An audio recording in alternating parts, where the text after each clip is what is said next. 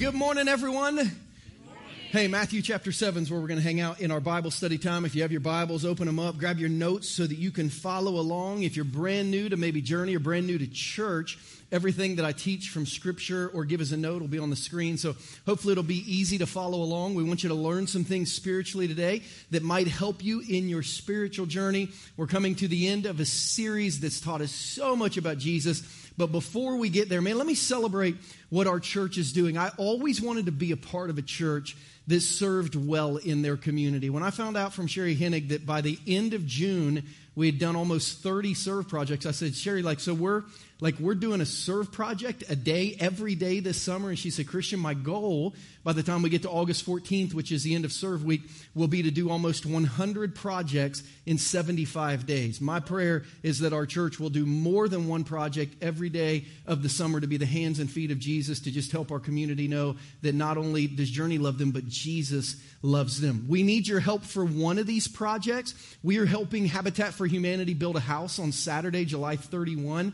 We've got 7 more spots for people over the age of 16 that we need to have filled by the end of this week, by Friday of this week. So if you'd be willing, if you're a high school junior or senior, guy or girl, if you're a college student, if you'd be willing on Saturday, July 31, to go pick up a hammer and a saw and to help build a house, you can text Journey House to 474747. Let's help build somebody a permanent house in our community who needs one, to just help them understand, hey, Jesus loves you, our church loves you, and we want to provide for you. If you'd be willing to help, we're trying to fill those spots by this week. So we're in Matthew chapter 7. We've been in a series called Jesus and Spiritual Foundations. Here is the premise of this series. Here's what we're hoping to accomplish: to learn the foundational beliefs that followers of Jesus embrace as their spiritual worldview. Turn to somebody next to you and say, we've made it.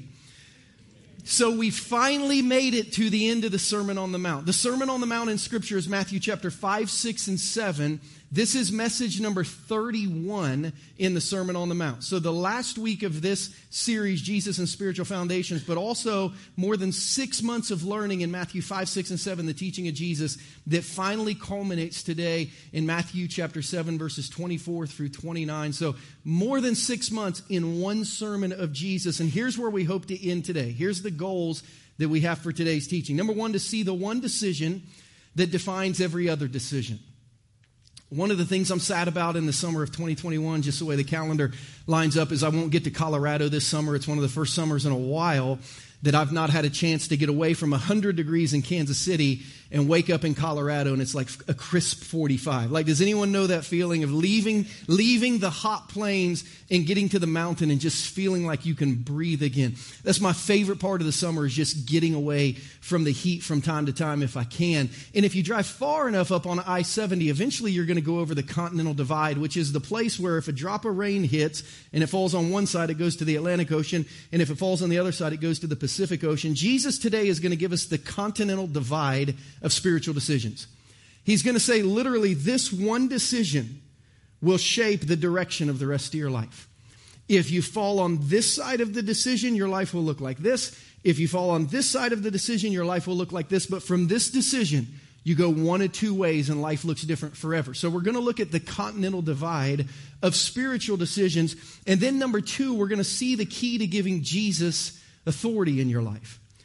It's not a key that I can teach you. I cannot teach you to want to give Jesus authority in your life, but I can point you in the right direction of what it looks like to begin to trust Jesus so deeply that you let him be in charge, and then let you walk through those experiences in life as they come. Before we ever dig into Scripture at our church, we ask God to prepare our hearts. So would you just bow your heads and pray with me quickly?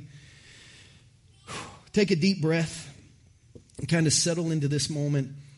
And 2 prayers. One, a prayer asking God to just clear your heart. And then 2, a prayer asking God to speak to it. So many things in life weigh our hearts down. If we can remove those today so we can receive from God, it'd be a good day in church. God, we confess that we need you every Sunday, usually every day, to clear the things of the world off of our hearts that just bring heaviness and heartache and hurt and brokenness. So we confess that we need you to clear our hearts out, but we want that to happen so you'll fill them up with your word. So speak to us. Thank you, God, for 31 weeks of sitting at the feet of Jesus in the Sermon on the Mount. Today, Show us how to act on what we've learned the last 6 months so that it might change us forever by helping us truly see and truly experience Jesus. That's our prayer. We ask it in Jesus' name, and everyone said, amen. Matthew chapter 7. Let's go ahead and finish this sermon of Jesus, starting in verse 24. Jesus says, therefore, everyone who hears these words of mine and puts them into practice is like a wise man who built his house on the rock. The rain came down, the streams rose, the wind blew and beat against that house, yet it didn't fall because it had its foundation on the rock. But everyone who hears these words of mine and does not put them into practice is like a foolish man who built his house on sand. The rain came down, the streams rose, the wind blew and beat against that house, and it fell with a great crash. When Jesus had finished saying these things, the crowds were amazed at his teaching because he taught as one who had authority and not as one of their teachers of the law. So I studied this text for the first time in depth 23 years ago this fall, because that's the first time I studied any of the Bible in depth 23 years ago this fall when God called me to the ministry. And as I began to live in Matthew chapter 7, one verse at a time, and I got to this section, I could not get past, number one, the storm. Like I could not get past the promise of a storm that was coming to knock our life down. And I'm not sure why I got so hung up as a 20-year-old Bible college student on the fact that storms were going to come, but I think I learned something that I didn't anticipate as a follower of Jesus as I read through this text. Look at the storm. Therefore, everyone who hears these words of mine and puts them into practice is like a wise man who built his house on the rock. The rain came down, the streams rose, the winds blew and beat against that house. Yet it didn't fall because it had its foundation on the rock. But everyone who hears these words of mine and does not put them into practice is like a foolish man who built his house on the sand. The rain came down, the streams rose, and the winds blew and beat against that house, and it fell with a great crash. It was the first time in my life that I realized, studying this text, that following Jesus does not change what you experience in life. It just changes how you get through it. Like I anticipated getting to the end of the Sermon on the Mount where Jesus has taught us all this stuff about knowing him and becoming like him and behaving like him, and hearing him say, now like if you learn what I taught you and you do it, it's going to keep you from a lot of heartache in life. It's going to keep you from the storms of life. It's going to make life so much easier. But Jesus doesn't say that. He said, everyone who hears and practices everything I've told you to do has got a storm coming. It's the first time I looked at that and thought, man, following Jesus doesn't change what you go through. It just changes how you come through it. And I was fixated on this thought that the storm is coming. And the people who do exactly what Jesus says and the people who never do what Jesus say look exactly the same a lot of times in life until the storm comes. And when the storm comes and passes, they reveal whether or not they are truly following Jesus and his teaching, or whether they are not. One survives, the other falls, Jesus said, with a great crash. Not only do they fall, but everyone around them sees it and hears it. When you go through the storms in life, are you a survivor or a crasher? Think about the last storm that you went through. Think about the greatest storm that you went through. Survivor or crasher? So Jesus, as he begins to teach us about walking through the storms of life, he's going to give us 4 different contrasts. I'm going to let you kind of fill this out on your notes while I talk kind of bigger picture in Matthew chapter 7. So Matthew chapter 7 is a chapter of contrasts. We see 4 contrasts in today's message, but really there are 4 major contrasts in Matthew chapter 7. 3 weeks ago, Jesus said there's 2 gates. He contrasted a narrow gate with a wide gate. There's 2 gates, 2 choices. 2 weeks ago, we talked about fruit. Jesus said there's a contrast in fruit. Some people produce really good fruit with their life. Some people produce really bad fruit with their life. But there's a contrast in what people produce in their life. Last week, you heard Pastor Mike say that there are a lot of people who think that they are Christians who won't realize that they are not until they stand before Jesus, because there's a contrast in people who really follow Jesus and people who only say that they follow Jesus. So Jesus said the way you get to me, there's a contrast in that. The things you produce when you follow me, there's a contrast in that. And where you live eternally, there's going to be a contrast in that. And then he gets to today's message, and as he's walking us to the storm, he gives us these 4 contrasts. The world is filled with 2 different types of people, those who apply Jesus' teaching and those who don't. The wise versus the foolish, the rock versus the sand, the house that stands and the house that falls.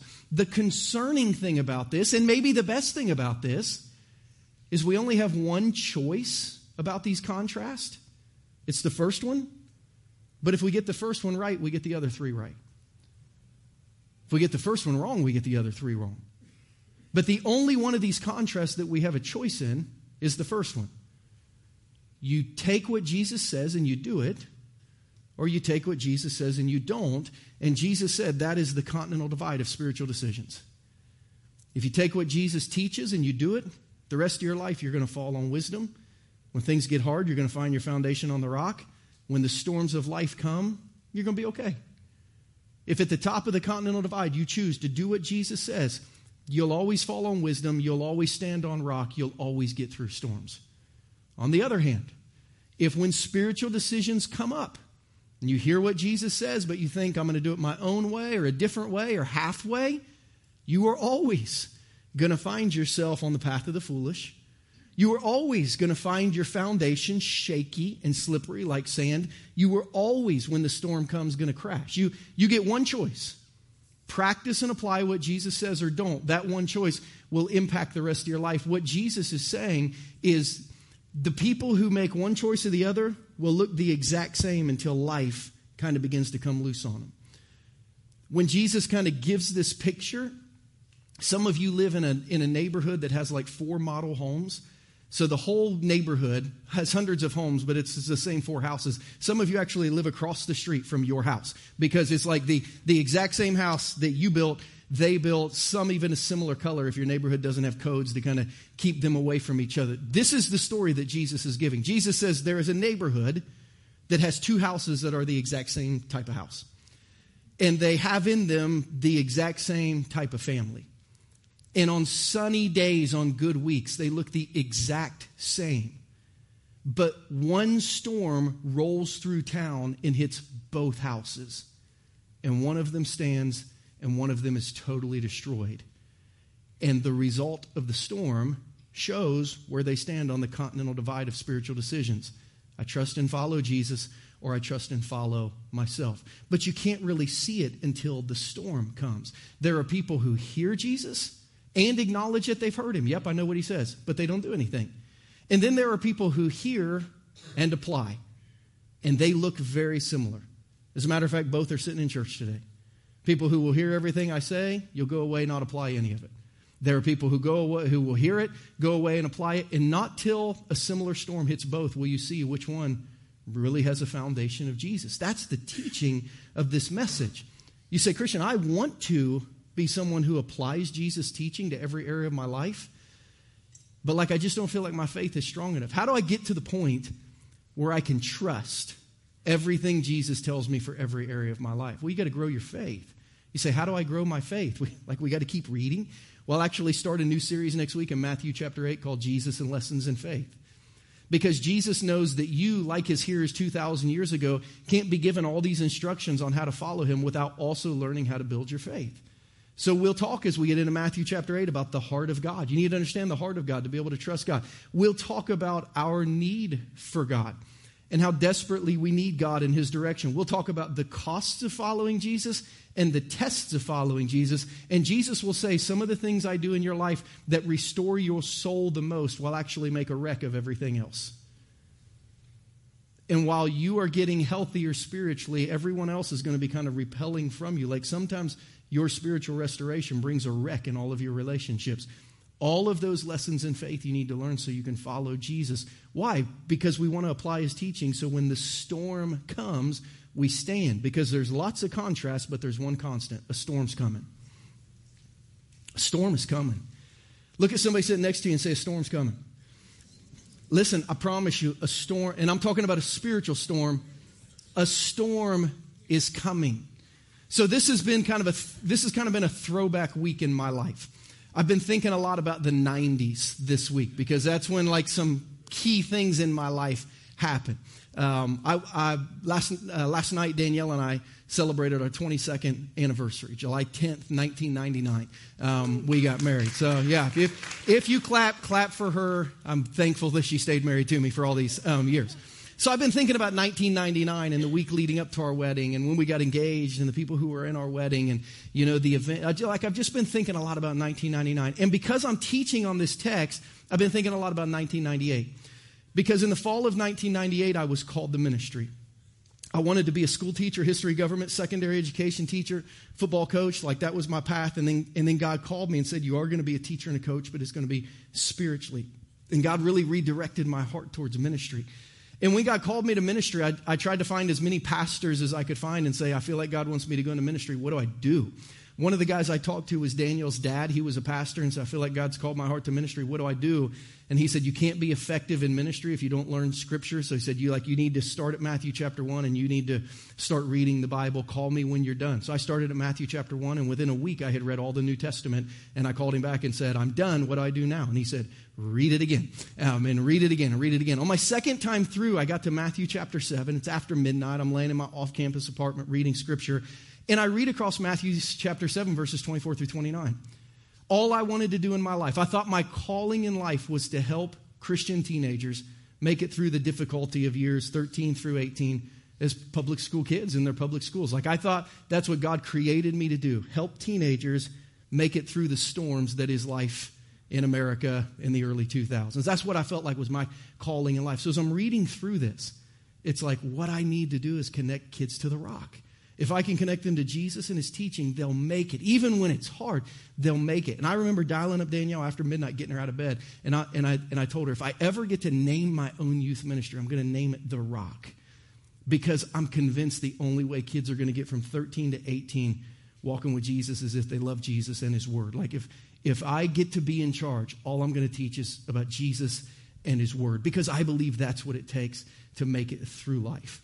So I've been thinking about 1998-9. I've been thinking about 1998. But as I walked through life a little bit, at 20, I thought the biggest storms in life happened when you were teenagers because that's all that I had lived. But then I realized, like at 30, my 20s were harder than my teens. And then I got married and I realized like being married was harder than being single. And then I had kids and it's like that's harder than like everything in the world. And then my kids grew up and as they got older, it got harder. And then I went from being a youth pastor to a lead pastor. And like it felt like every step of life got harder, not easier. And at one point I found myself asking God, like, God, do the storms ever stop? Like I thought if I could get out of my teenage years, the storms would stop. And if I could make it through college, the storms would stop. And if I could make it through the first few years of marriage, and if I could make it through the first few years of parenthood, like I thought if I get my kids to graduate from high school, like, do the storms ever stop? And I felt like God responded with a question, not an answer. I'm crying out to God saying, God, do the storms ever stop? And I felt like God said, why does that even matter if you have a storm shelter? Like, why does it even matter if it's storming, if you're safe in the midst of the storm? Why are you so focused on the storm? So I think there was a part of me that thought really attaching myself to Jesus would keep me from the storms.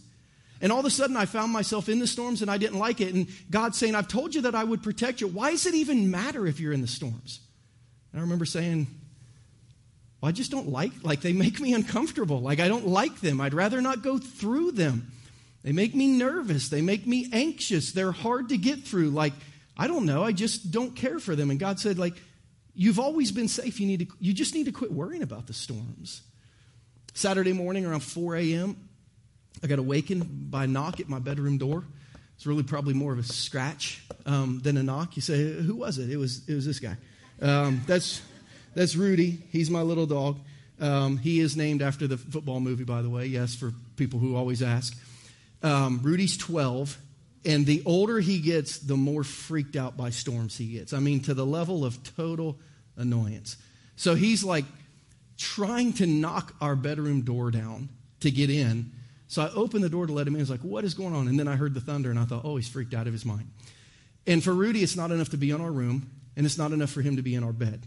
He has to be on my pillow. Like on top of my head, it's the only place that he feels safe. Literally on my pillow, on my head, like a little dog hat wrapped around me. Thankfully, he's been neutered, so it's not totally awkward. And he's like a really small dog, so there's not weird stuff going on. But it's like literally like a dog halo on my head. It's like this dog has lost his mind. But that's how he sleeps when he's scared. He's scared to death of storms. And the older he gets, the worse it gets. And a few weeks before that, Danielle and I were getting ready to leave for work. And my son Christian had already left the house. My daughter Casey had already left the house, and there was going to be bad storms moving through Kansas City. Rudy is not my only begotten son, but sometimes he is my most beloved son. And I talk to him like he's a person. So like I pulled him aside on the couch. I looked at the radar and I was like, "Ooh, this is gonna be a bad day for Rudy." So I pulled him aside on the couch and I was like, "All right, listen." I just talked to him like I'm talking to you. So you think he understands you? Probably not, but I do it anyway just in case. And I'm like, "Rudy, it's gonna be a really bad day." Like I'm looking at the radar. Be a lot of thunder, a lot of lightning, a lot of rain. Like, this is going to be a bad day for you. No one's home, but you're going to be okay. Like, we got a roof. The windows all work. Like, it's going to be a really bad day for you, but I promise you, you're going to be okay. Don't freak out. Don't eat anything. Don't pee and poop in the house. Like, you're going to be okay. We'll be home at the end of it. It's going to be okay. And then, like, I prayed for him. Lord, help Rudy not freak out all day long. And then, like, I'm serious, I did. And then, like, I got in my car and drove to work. And before I got to the stop sign at the end of the road, my spirit felt like I heard God chuckling.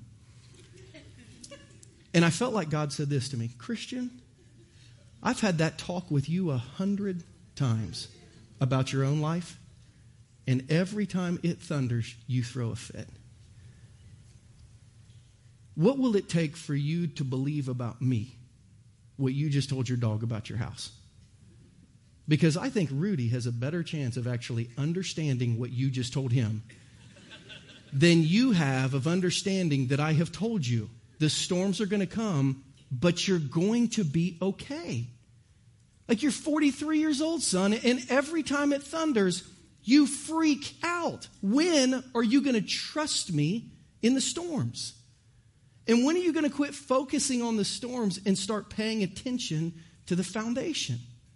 Because if you have the foundation of Jesus, not only does it not matter if it's storming, you can sit on your back patio and watch the storm and maybe be in awe of the beauty and the strength of it instead of running from it when I'm trying to work in your life. See, the foundations of Jesus don't keep us out of the storms, but they do keep us standing through them. So Jesus said the storms are coming. Following Jesus doesn't change what you go through, but it changes how you go through it. And Jesus said, when the storms come, I don't want you to crash. Look at someone and say, don't crash. That's the goal of this series. Don't crash. The goal of this series is the storms are coming. Don't crash. You say, how do I make sure and not crash when the storms are coming? You have to have the right foundations. And I want you to see the foundation that was being developed by the people who were listening to this sermon 2,000 years ago. Jesus didn't give it over 31 different Sundays. He probably gave it over a long afternoon, sitting in the hot Galilee sunshine, overlooking the Sea of Galilee. And as he gives this message, he gets to the end of the message, and look what people say.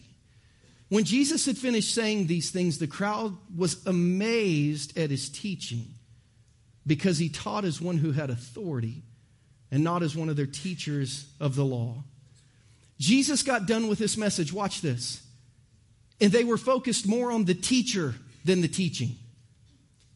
Jesus got done with the message and they said, that guy is unbelievable. And I think sometimes in the church we get so caught up in the teaching of Jesus and memorizing verses and studying doctrine and memorizing theology. We get so caught up in the teaching that we fail to recognize the teacher, and we stop saying, that guy, man, that guy is incredible. They hear all this teaching and they were amazed at what he was saying, but they were more amazed at him. Which tells us this truth. The foundation of Christianity is not a list of practices. It's the life of a person. It's Jesus. He got done with his message and they said, he's different. He's special. He's powerful. He's anointed. And when we look at all the foundations that we've laid in this series, very few of the foundations are things to practice, but they're all things to believe. It's how to believe. It's who to trust more than it is what to do, because that changes in every situation. But who to trust never changes, and how to believe never changes. Do you get this? Do you get that Christianity is all about your relationship with Jesus and how you think about Jesus? Because how you think about Jesus tells you whether or not he gets to be in charge of your life. So Jesus had a Colorado about 30 miles north of the Sea of Galilee, maybe 70 miles totally north on the boundary of northern Israel and Syria, sits a mountain called Mount Hermon. It's one of the highest points in the Middle East. They have enough snow there in the winter that they can actually snow ski. So you can be like in the desert of Judea and within a day be skiing on Mount Hermon. We've been there when they've had feet of snow on top of Mount Hermon. At the base of Mount Hermon was a resort village called Caesarea Philippi. It would, during the summer months, usually be 40 to 50 degrees cooler in Caesarea Philippi than it would be in Galilee. So a lot of the wealthy people in Galilee would vacation. It was their Colorado. They'd go get out of the heat in Caesarea Philippi. Jesus was with his disciples one time in Caesarea Philippi when he asked them this question: what do you think of me? Because what you think of me and who I am to you will direct the rest of your life. So who am I to you? And I want you to watch what Peter says. Who am I to you?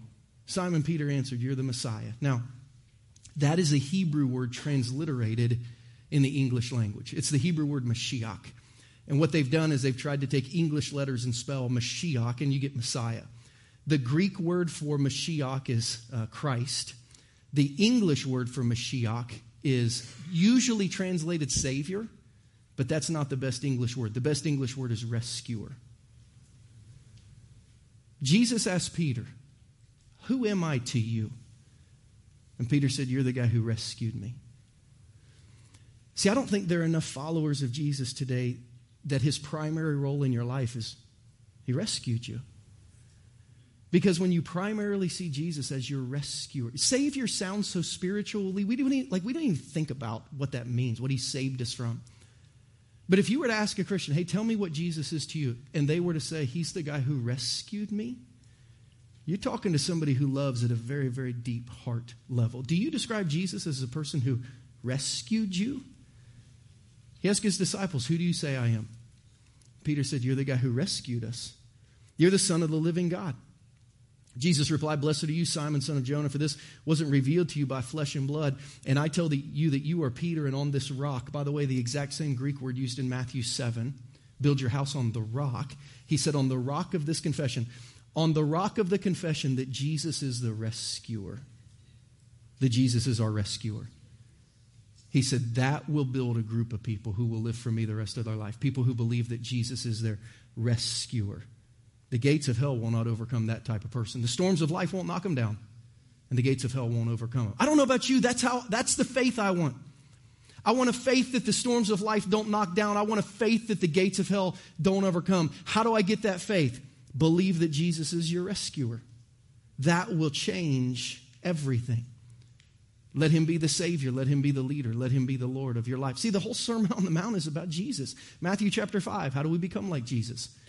The list of the Beatitudes. We spent another 10 weeks in Matthew 5 chasing perfection. How do we become like Jesus? Matthew chapter 6, behave like Jesus. Learn to pray. Learn to fast. Man, if you are not fasting with us yet this summer, come tonight at 5 p.m. or tune in for 60 minutes of just praying and a little devotional on fasting so that you can see some spiritual breakthrough in your life. Jesus says you got to learn to give. You got to learn to trust. And then in Matthew chapter 7, believe like Jesus. The whole Sermon on the Mount is become like Jesus, behave like Jesus, believe like Jesus. We have learned this. The question is, will we apply it? We stand on top of the continental divide. We've learned it all. Will we practice it? Which leads to a life of wisdom, a foundation of the rock, a life of stability. Or will we reject it, which leads to a life of foolishness, a house built on the sand, and a life that crashes when the storms come? That's the key question. You say, how do we know which one we're going to choose? Look at the verses again. When Jesus had finished saying these things, the crowds were amazed at his teaching, because he taught as one who had authority and not as their teachers of the law. How do we know who will give Jesus authority and who will not? It's this simple. Jesus won't have your submission to his authority until he has the amazement of your worship. Until you are amazed at who Jesus is, what he has done for you, what he promises in his teaching, and until you are amazed enough at him to trust him completely, you won't give him absolute authority in your life. Almost every act of disobedience or distrust ultimately comes from, I just don't respect Jesus enough in this area to believe and trust what he says. And only God can reveal amazement to people. And usually he only does it when you walk through the storms of life.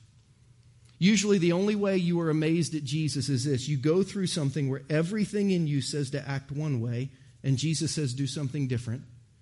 And even though it doesn't make sense, you live in faith and you do something different, and then Jesus comes through and you're amazed. That's the way it works.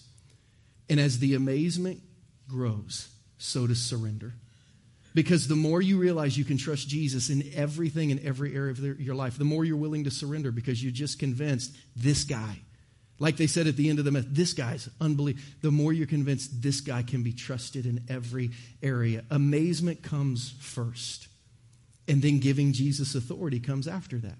It's interesting, if you study the Ten Commandments, this is exactly the formula God used with the people of Israel. He rescued them from Egypt. Exodus chapter 20, we read the Ten Commandments, but Exodus 20 verse 1, there's one verse that's not a commandment. It's a reason to follow the commandments. God says this in Exodus 21. Before he gives the first commandment, he reminds them, I am the God who rescued you from slavery. Therefore, here's what I'm asking of you. God first gives the amazement. I'm the guy who, after 430 years, rescued your life. Now that you acknowledge that, here's what I'd like from you.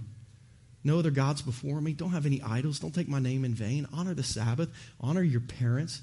Don't kill or steal or commit adultery or lie or covet. Like, I'm the God who rescued you. Now here's how I'd like you to live your life. And all the people are like, okay, that makes sense. We owe you everything. These 10 are easy. We'll do our best. The next generation didn't do so well. But the rescued generation, all right, God, we'll do our very, very best.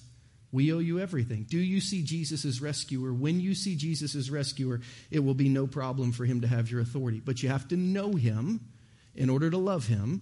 And you have to love him to be willing to trust him. And you have to trust him to experience him. And you have to experience him to live in amazement of him. So do you know Jesus well enough to live in amazement of him? The discipleship tracks that we're rolling out this fall at our church to try to make disciples who make disciples starts with teaching people to love Jesus.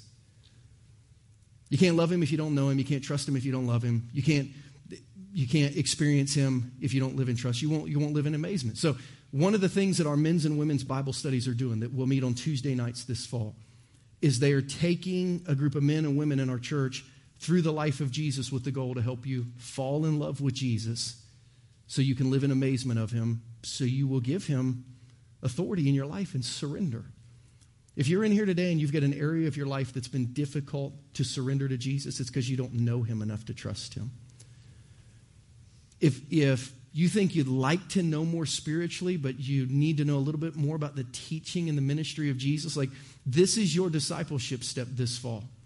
To engage in one of our Jesus tracks of discipleship. Inside your bulletin, we've got this little card that actually says JCI Discipleship Tracks. If you say, I think the next thing in my life that I need to do in my discipleship is learn how to fall in love with Jesus. I really want to know who he is. Come to our men's or women's Bible study on Tuesday night.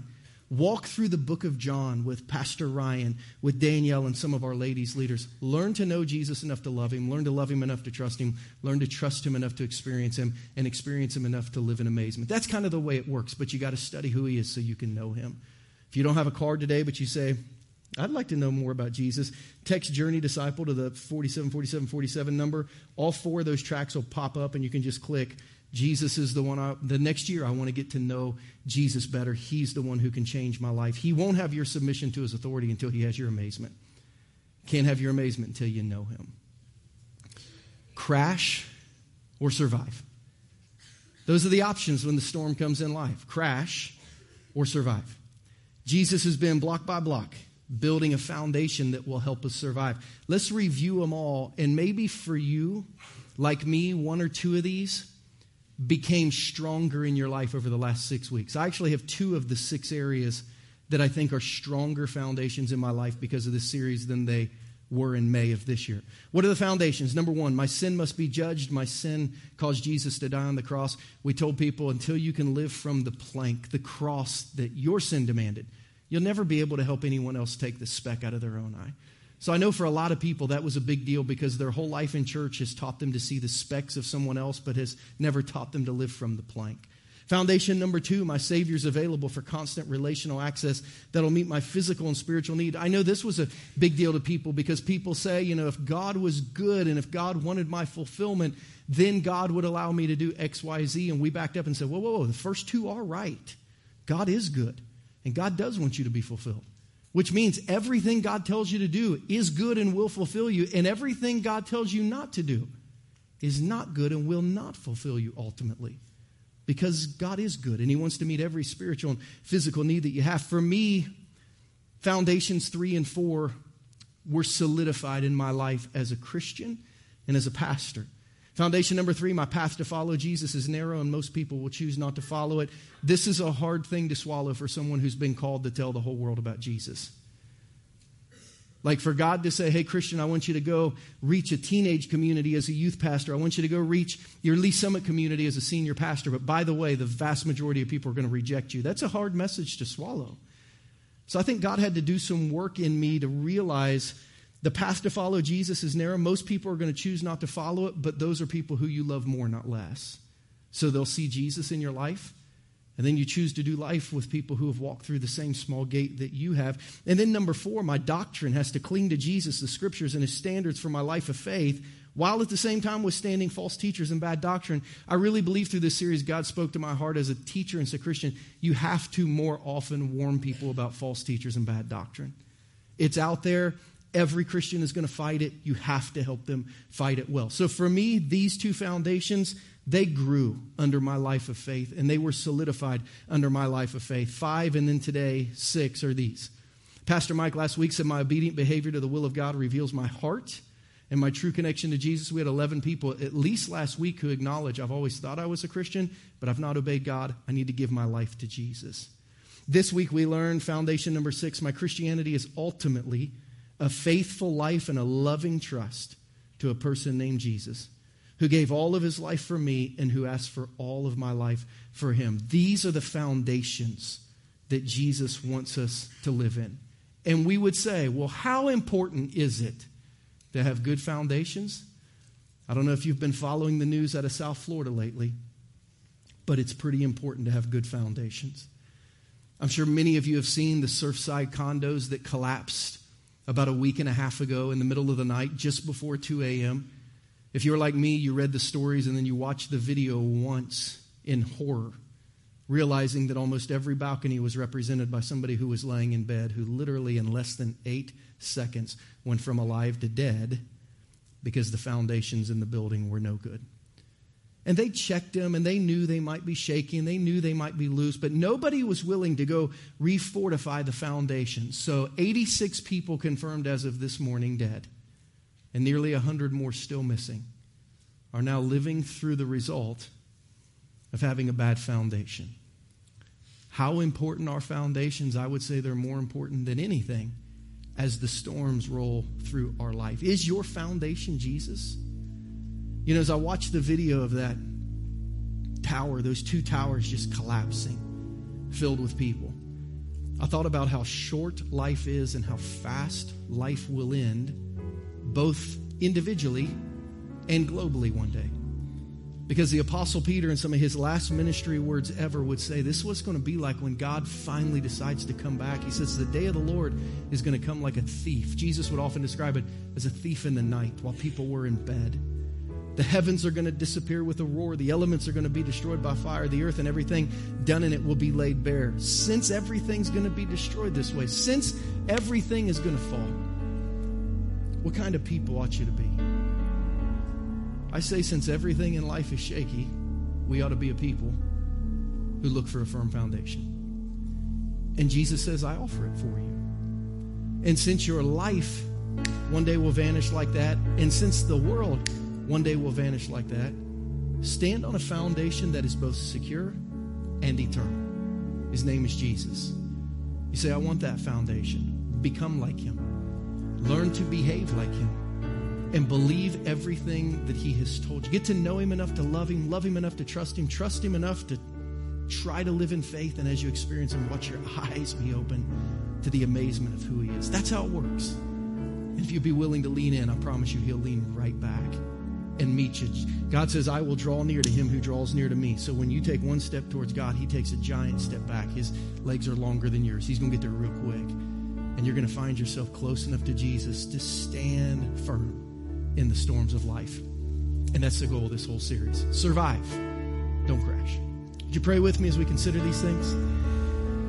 Heads are bowed and eyes are closed all over the room, but hearts are open.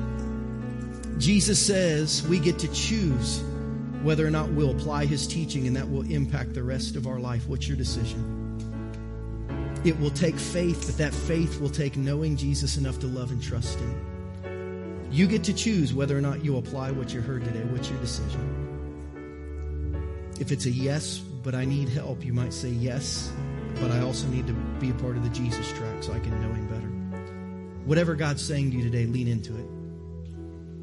Some of you are here and the storm right now is raging in your life. You have a smile on your face, but inside like you got a tornado in your heart. Really nobody knows it but you, but you're living through the midst of a storm. Some of you, the storm has already blown through, and your life and your marriage and your family and your job has crashed. You're trying to figure out how to start over. Some of you are looking at the clouds gathering in the west and you're thinking, oh man, it's coming. You can just feel it in your spirit. The storm is coming. The answer is the same for those who have been through the storm, are going through it, or who are getting ready. It's Jesus. If your life is anchored in Jesus, you're going to be okay. If you don't know Jesus today, you can receive him by faith. You can open up your heart. You can admit that you need a rescuer. And you can ask him to rescue your life and be your spiritual leader. He loves you. He lived for you. He died for your sins so you could be forgiven, so you could be close to him and right with God. And if you need him, just tell him today. Say, how do I do that? You open up your heart by faith and you pray. You don't have to pray out loud, but from your heart to heaven, you could pray something like this: Jesus, I need you. Just repeat after me if that's your heart today. If God brought you here to be rescued, just pray this prayer: Jesus, I need you to rescue me. Forgive me of my sin. Cleanse me from my past. Heal me of my hurt. And lead me into my future. Today I surrender my life to your leadership. I ask for your salvation, and I commit to follow you. If you just prayed that prayer and took that spiritual step today, in just a second, Hannah will tell you how you can connect to us. Let us know of your decision so we can pray for you, maybe even pray with you. Give you some resources that'll help you as you begin to figure out who Jesus is so that you can love him deeply. But Christians, we stand on top of the spiritual continental divide today, Christians, and we have a map for our life. Hear and apply. Be wise. Stand on the rock. Make it through the storms. Hear and reject. Make foolish decisions. Live on a shaky foundation. Crash when life gets hard. What will you choose, Christians? Anchor yourself in Jesus. Anchor yourself in Jesus. God, that's our prayer. Let us anchor ourselves with the firm foundation of Jesus. So as the storms come, we stand. And after the storm has blown through, we not only stand, but we go help others whose lives have crashed rebuild, starting with the foundation of Jesus. That's our prayer. We pray that you'll help us to do that. And we ask it all in Jesus' name. And everyone said, amen.